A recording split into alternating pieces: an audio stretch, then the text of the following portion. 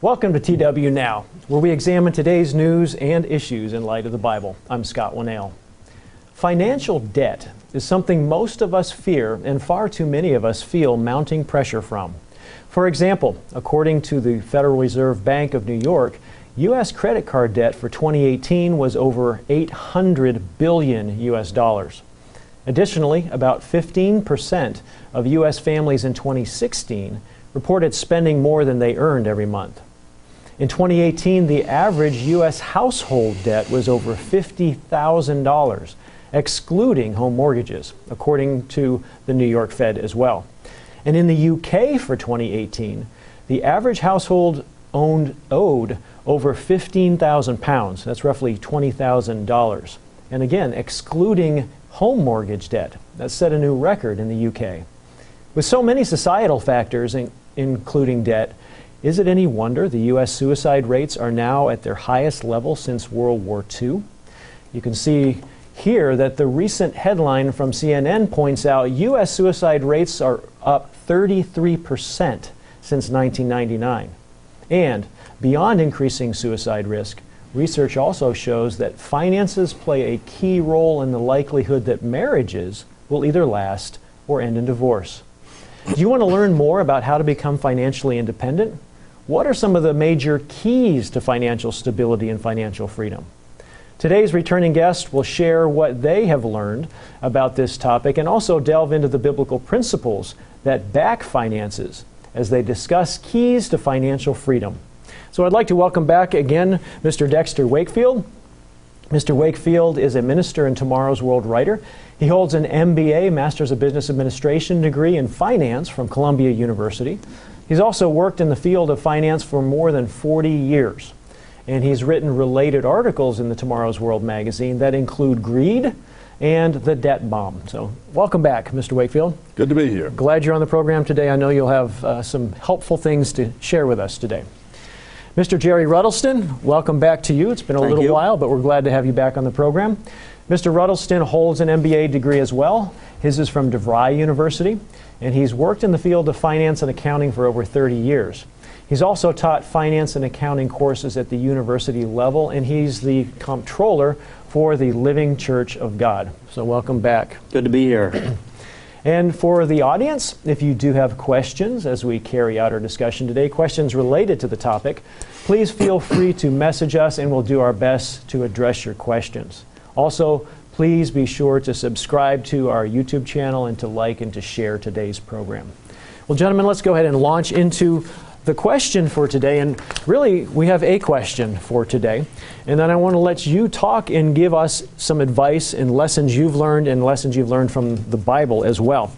But the question is, what do you see as the causes for financial problems today? Personal financial problems, pretty much. And what are some of the solutions? Again, feel free to bring the Bible in as it applies as well.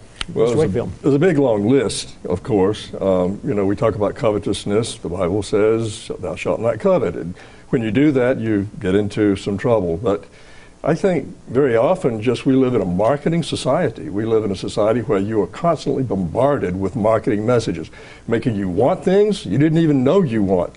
And then they make you think you need or must have the things that you then wanted. So having some resistance to this can really be very helpful. But I think very frequently people are pushed into wanting and buying and needing things that maybe they shouldn't have. And then they compare themselves with one another. Wealth and ownership and things, it's relative, very much so. So people are pushed into a consumer society where a lot of times they're consuming more than they should, or that they have the resources to pay for. Just to add what Mr. Wakefield was saying, we'd actually been talking before a little bit, and just want to remind people that we're not against business with our presentation today. We understand, business is in the Bible. It's a good thing to want to be successful for your family and otherwise, but we're just talking about starting from a big picture that the current financial system is based upon covetousness. There's no getting around it. Because the idea is for you to have it now, for you not to ever have to wait for it. The idea is that you always need something new. So that's being pushed on us constantly. You're getting more and more clever now with the internet. It's pushed on you all the time. Have you ever noticed if you were actually looking for something on the internet, for the next several days, you see it coming up on your screen, on the sides over here, buy. That's what they're wanting you to do.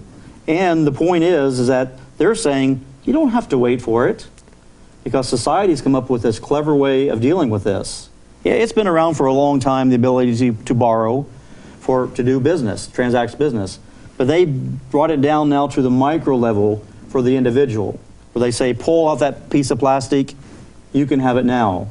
In fact, there's several clever ways. It's not just plastic. There's several ways that they do this, because you don't have to wait for it anymore. Just buy it now. Buy it with future income.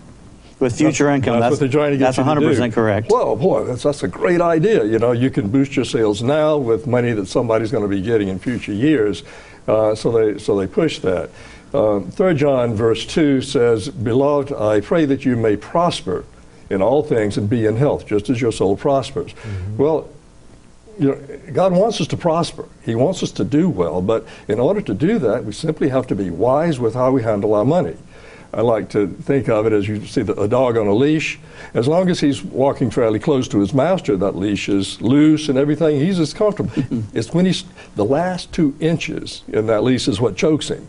And when people live up to the maximum of what their income is, it begins to choke them, particularly if it involves credit card debt. So we'll talk about some of those things today. Okay. Yes, I'd also like to add, too, that what I talk to my students about, and those that we talk with personal finance, is that we're taking a step back and giving you information so that you are in control. Because I say you either control money and debt, or it controls you. So that's one of my principles. And we talk about covetousness, which we know is found in the commandments.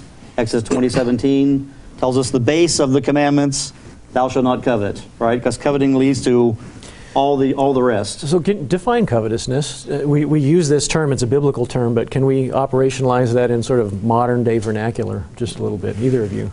Well, covetousness is perhaps an excessive or lustful desire for what someone else has. Okay. The Bible says, thou shalt not covet thy neighbor's house, thy neighbor's wife, his manservant, his maidservant, his ox or his donkey, anything that is your neighbor's. Well, that can be something on a parking lot, or that wonderful car, or something that's being sold in the store. Oh, I want that. So people try to stimulate this idea of wanting something, wanting things, and we have to have a balanced view of it. It's okay to want things, it's okay to need things, but it's pushing it too far and being dragged along by those desires that gets people into trouble. There's another word that I use for my students is contentment. So learning to live with what you have and be happy with it. Frankly, we could just kind of make a joke and say, well, the end of the discussion today is spend less than you make. There we go. We can all go home. Yeah, done. We're all done. But it's, there's a whole lot more to it. But spending's fun.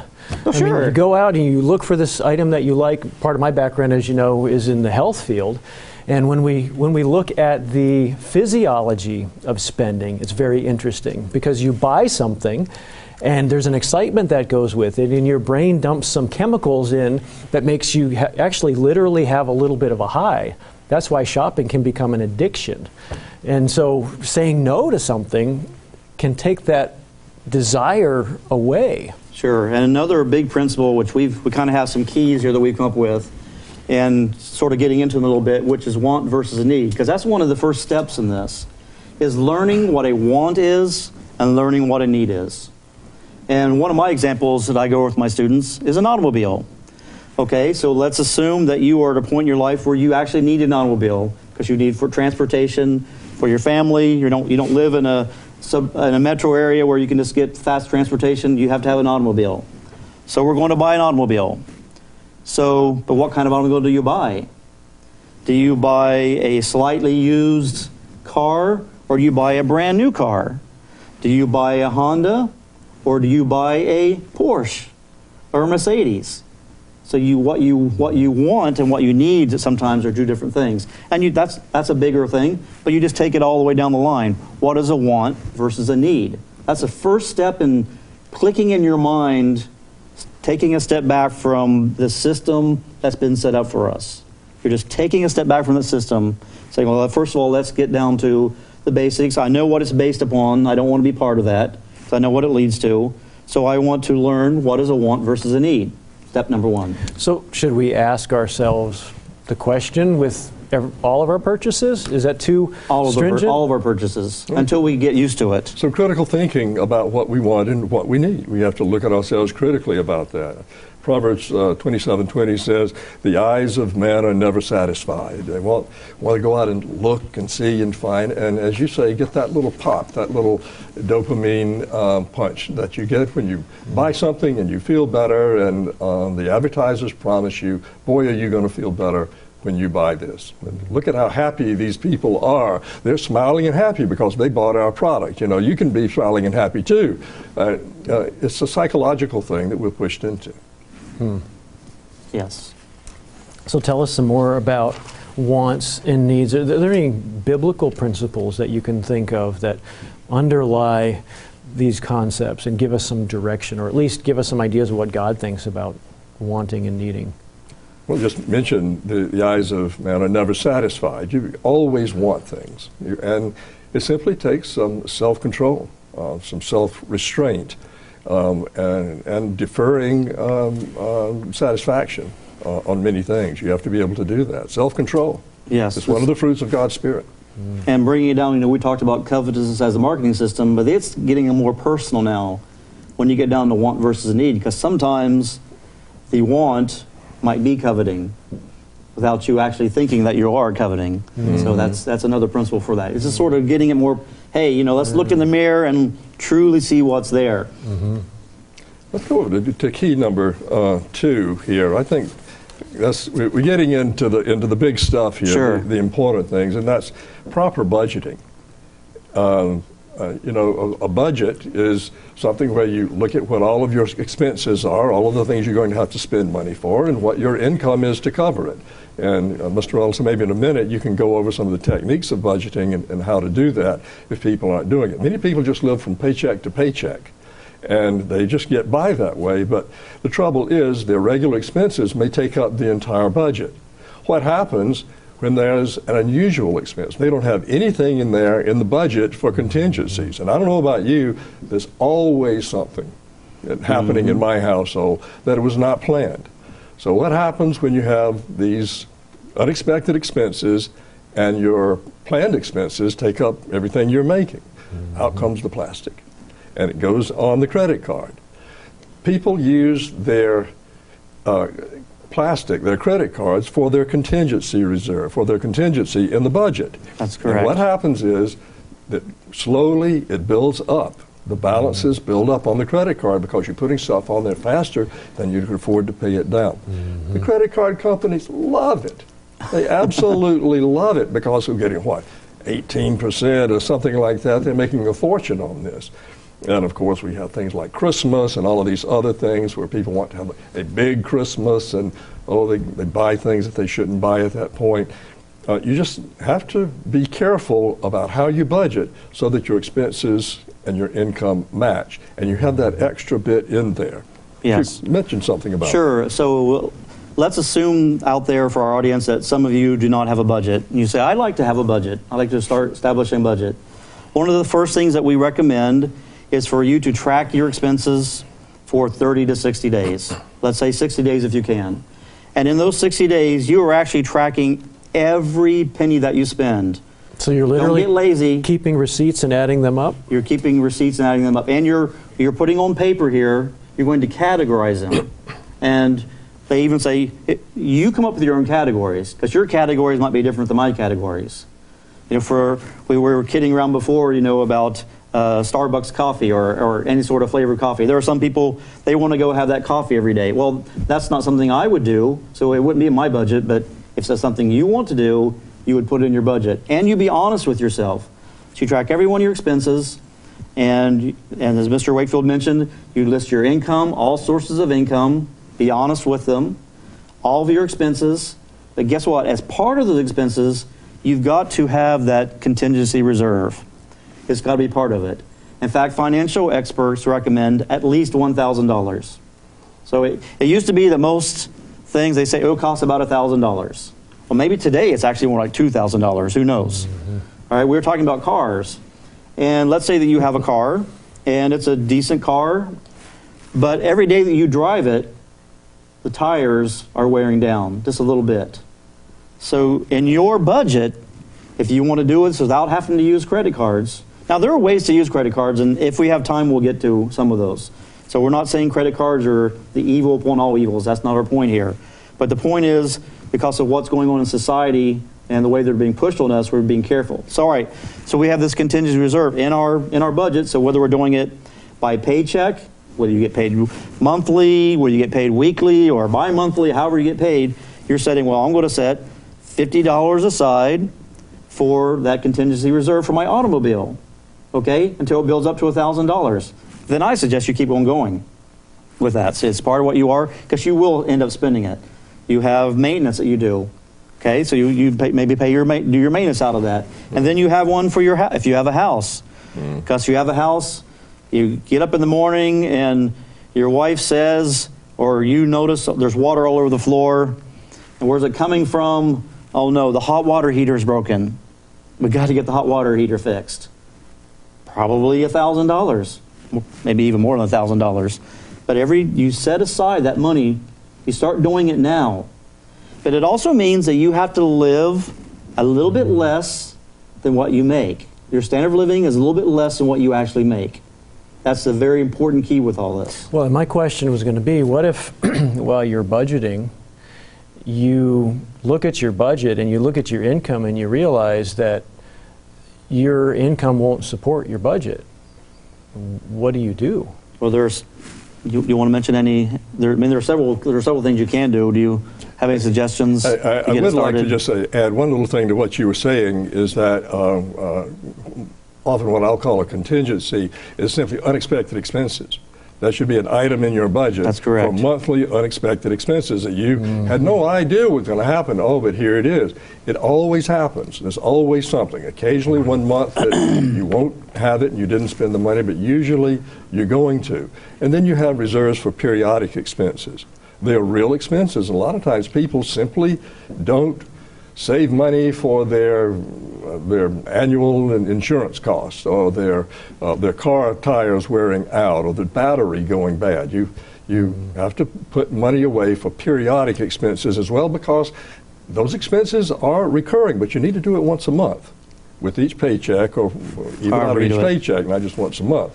So I just think that that's an important thing. I break that down a little bit because they operate differently. One is every month, unexpected expenses that you're going to put on that credit card if you don't have the money. That's a very good point. And the other one is periodic expenses, where you can list out a whole bunch of things, and I need to put away this amount of money every month, and that's going to be paid out during the year as we go around the year. And that can keep your credit card safe and keep you out of that credit card trap.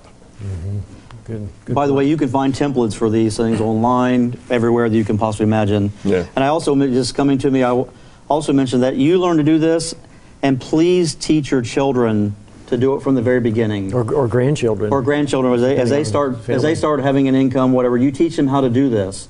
Because the things we're talking to you today, trust me, I can tell you from experience, I learned it all the hard way. Because I did not have parents who taught me how to do this. So I made many mistakes, many horrible mistakes.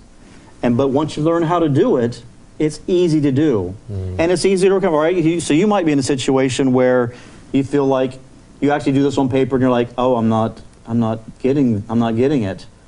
I'm not making enough to cover my expenses. Well, there are two things you can do. If you're young enough, go get a second job. If your credit card bills are too high, that's part of eating up a big chunk of your budget. You've got to figure out a way to pay them off, or go to the credit card company and say, I can't do this. Help me out here. You come up with some sort of a plan with them. There's all kinds. I don't want to get too far into that, because I don't want to tell you what to do in this. But you can call a credit card. You can call up companies that actually help you with this process if that's where you are. And the big one is, and we have some over here, if you're in that situation, stop using the credit card. Number one, you got to do that first, okay? But I need the card because all of a sudden you're using it to buy now you get to the point where you're using it to buy groceries.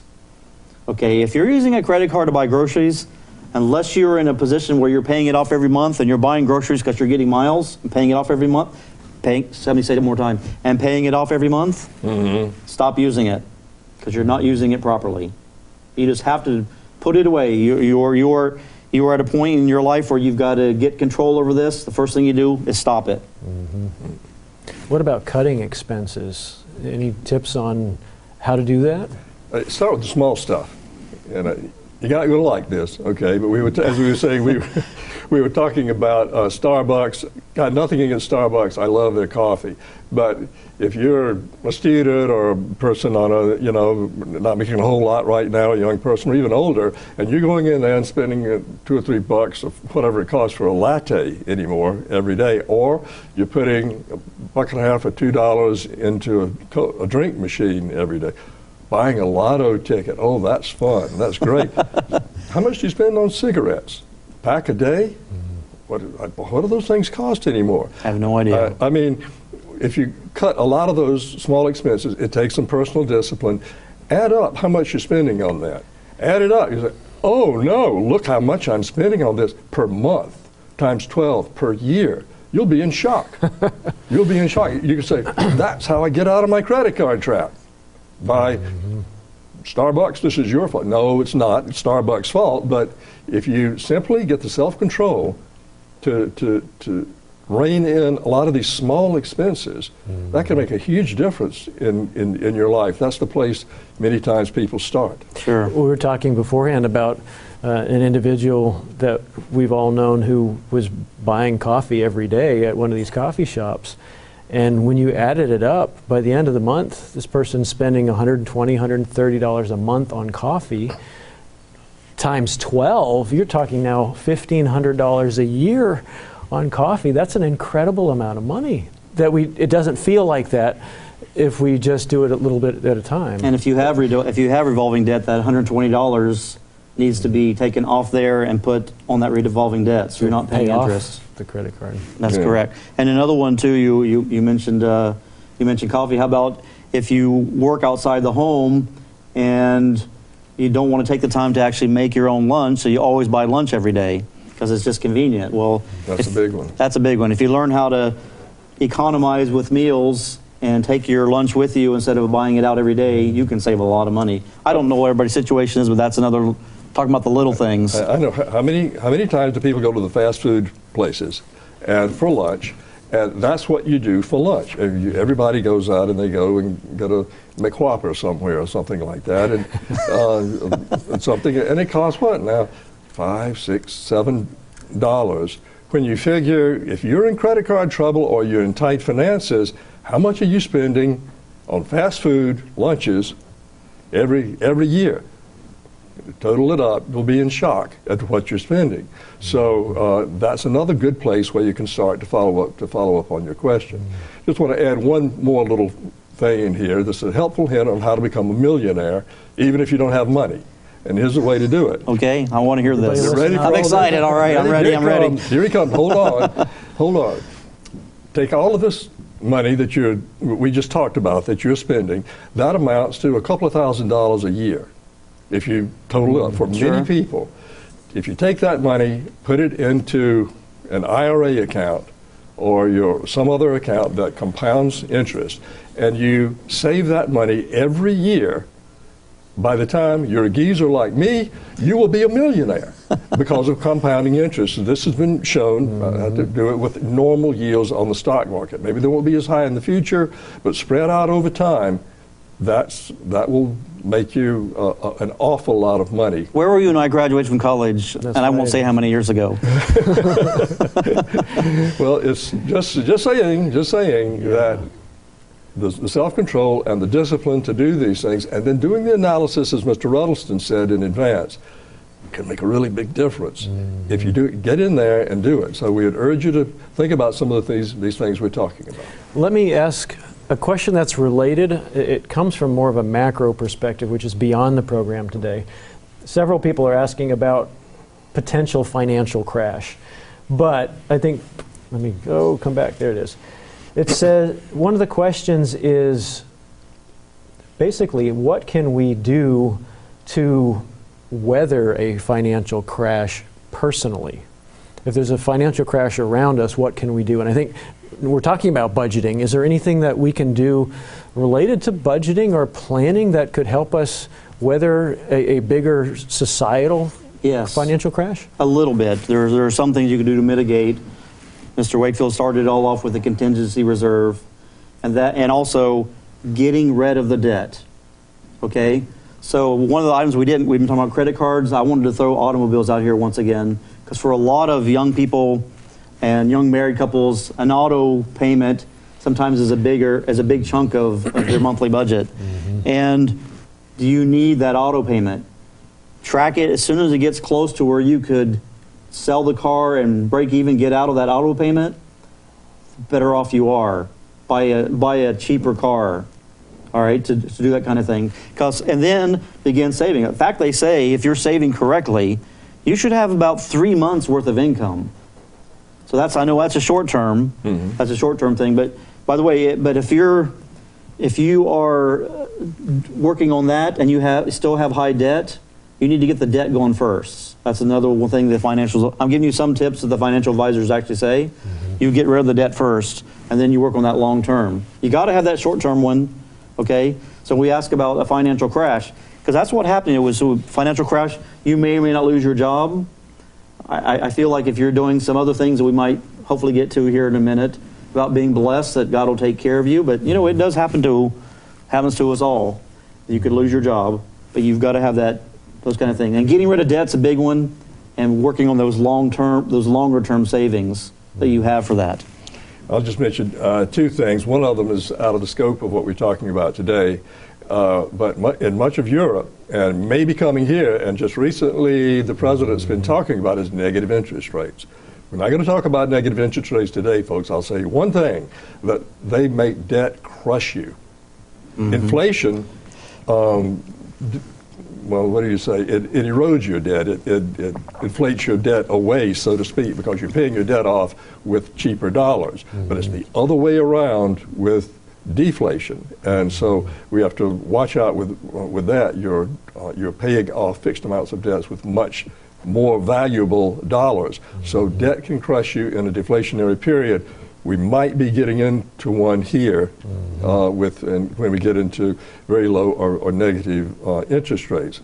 The other thing is that people should consider carefully what they have in their investment accounts, their IRA or their 401k accounts and things like that, where they can shift more into bonds for that are fixed payments.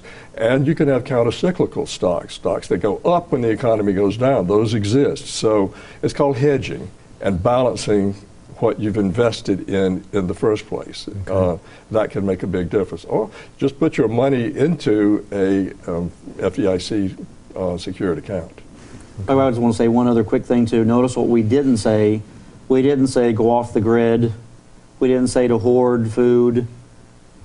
Those are all maybe short-term things that could possibly happen, but we're not saying those kind of things. We're talking about financial things you can do, getting rid of debt, learning is getting your expenses as low as possible. There will always be pain in bad times. Unless you're a multi-billionaire, there's going to be. It reduces the pain, and it helps you weather it and not have the stress that goes with financial problems. Of course, you can have that in good times too with credit card debt. I mean, we've all known people, perhaps the people who are listening have been through periods where they had debts and they didn't have the money to pay them. It is such anxiety, is such stress that people experience with that. It's a terrible situation to be in.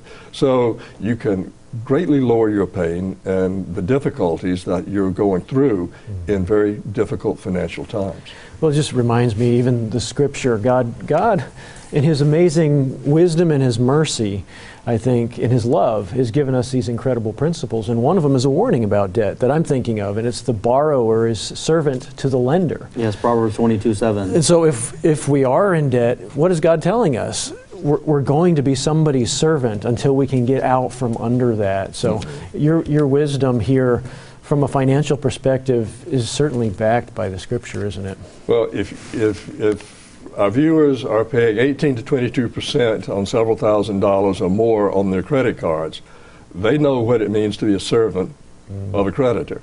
I mean, you have to make those payments, and it's difficult. Reducing your debt, particularly in times like these, in deflationary times, is a really good idea. Let's go on to one more point here. We've got just a little bit more time. What other advice, what other key can you think of? So we're talking about financial success. I think we really need to talk about the principle of give and the principle of tithing. And I want to bring this up because if you do it, God actually promises a blessing to being faithful in it. Even if it's just, if you have little, you still put that before God, and He promises He will bless you. Is He going to make us rich if we do that? Well, spiritually for sure. Financially, who's to say? But He will still provide for you. Malachi 3:10-11 promise it. They promise it beyond promise. I would also add just correct values. Biblical values lead people to make the right decisions. We were talking a little bit earlier before we went on the air about how many different biblical principles, financial principles there are in the Bible. It's filled with them if you'll go in there and find it. So having the right values about family as opposed to physical things, not allowing yourself to be led around by the sellers, and how you spend your money and so forth. Having the correct values enables you to make the right decisions financially in many respects. And having the right respect for what is holy. Well, your tithe is holy. That's in your Bible. Let me read it right here, Leviticus 27:30 and 32. Things that God calls holy are things that are set apart by God for a divine purpose, and a general picture. And it said, verse 30, and all of the tithe of the land, whether the seed of the land or the fruit of the tree, is the Lord's. It is holy to the Lord. So that's an important thing. You have something maybe sitting in your billfold that is holy. Are you going to use it the way it is supposed to be used, or will you profane it with wrong use? That's the biblical view of using your tithe correctly. So God remembers that, and He says He blesses you when you deal correctly with this holy thing. I'd like to also add on a somewhat granular level that we talk about it's more blessed to give than to receive. And I tell my students that when we're doing a budget, if you don't budget and learn to live a little bit below your means, how can you give to somebody else? I mean, there were times when I wasn't doing it right, and I would see someone in need, and I couldn't help them. And, you know, I'm glad it pricked my conscience and my heart, because as you learn to do it right, then you actually have a little, sometimes extra funds that you see a need and you can actually help somebody else. And it's completely fulfilling to be able to do that. Or you hear about some of our international brethren who need help and you want to do something with them or whatever. If you're not doing it right, you have nothing to give. It seems like, too, if we're focusing more on giving, we would be focusing less on ourselves and be less likely to fall into that trap of getting, It helps spending. with contentment. It helps with contentment. All right. Well, I'm looking at the time, and for me, it's flown by, but we do need to wind this down. And as we do that, I'd like to ask really a final question. I'd like you to think about a takeaway, and we'll start with you, Mr. Ruddleston, in just a second. What kind of a takeaway do you want to leave our audience with today based on our discussion? So I'd like to bring it back to the beginning just for a moment, to recognize the system, to recognize that knowledge is power. And if you learn to control money, it will not control you. If you learn about debt, you learn about the ways to avoid it. So consider that. Do more research on your own. Ask questions to people. Find someone who's been successful. Ask them questions on how to do it if you've not done it. And to learn how to do these budgeting items and to teach them to your children from the very beginning, so that you want to give them a gift, teach them how to control money from the very beginning. And I assure you they'll have a better life for it. Well, thank you. Actually, I want to dig into that for just a second. We'll let you finish up. You can jump in, though, here. You mentioned we need to learn how to control money. We need to learn how to budget. These actions seem like they're work, and it requires a level of work and perhaps even sacrifice. It's not something that's just going to happen willy-nilly. Any comments about that, that control issue? It's like anything else. You have to do it. So yeah, it takes time to do a budget.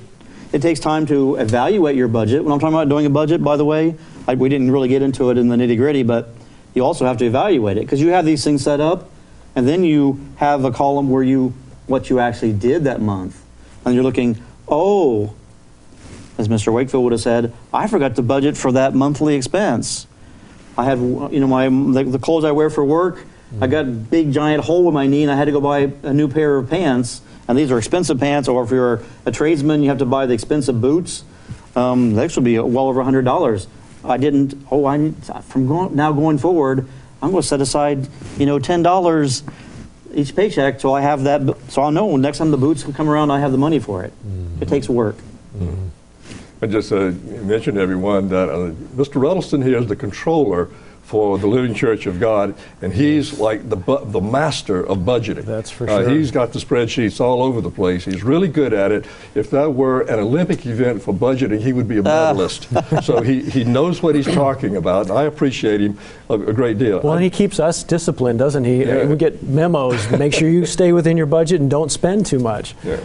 But I'd like to just add one more thing. If you're in debt trouble, or your expenses are not what they should be relative to your income, we were talking about ways to improve that situation. We didn't mention one of them, and that was education.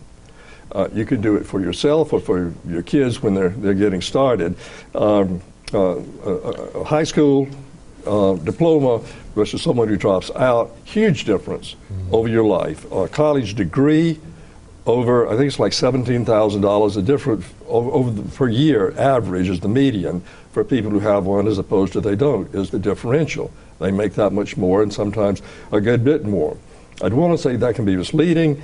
It's not the piece of paper, they say, the college degree, it is the education. If you have your electrical engineering degree from Georgia Tech, you're going to be in the low six figures, 100,000 or more when you come out of school. If you got your degree in basket weaving from Slacker College, maybe that's not going to be the case for you. So consider at least just taking courses and getting the additional education. That can make a big difference in your income when you shift those jobs, and it also adds to your financial security. So I would recommend you do that, and maybe even test your aptitudes to see what you're good at. That can be, I've recommended that before as well.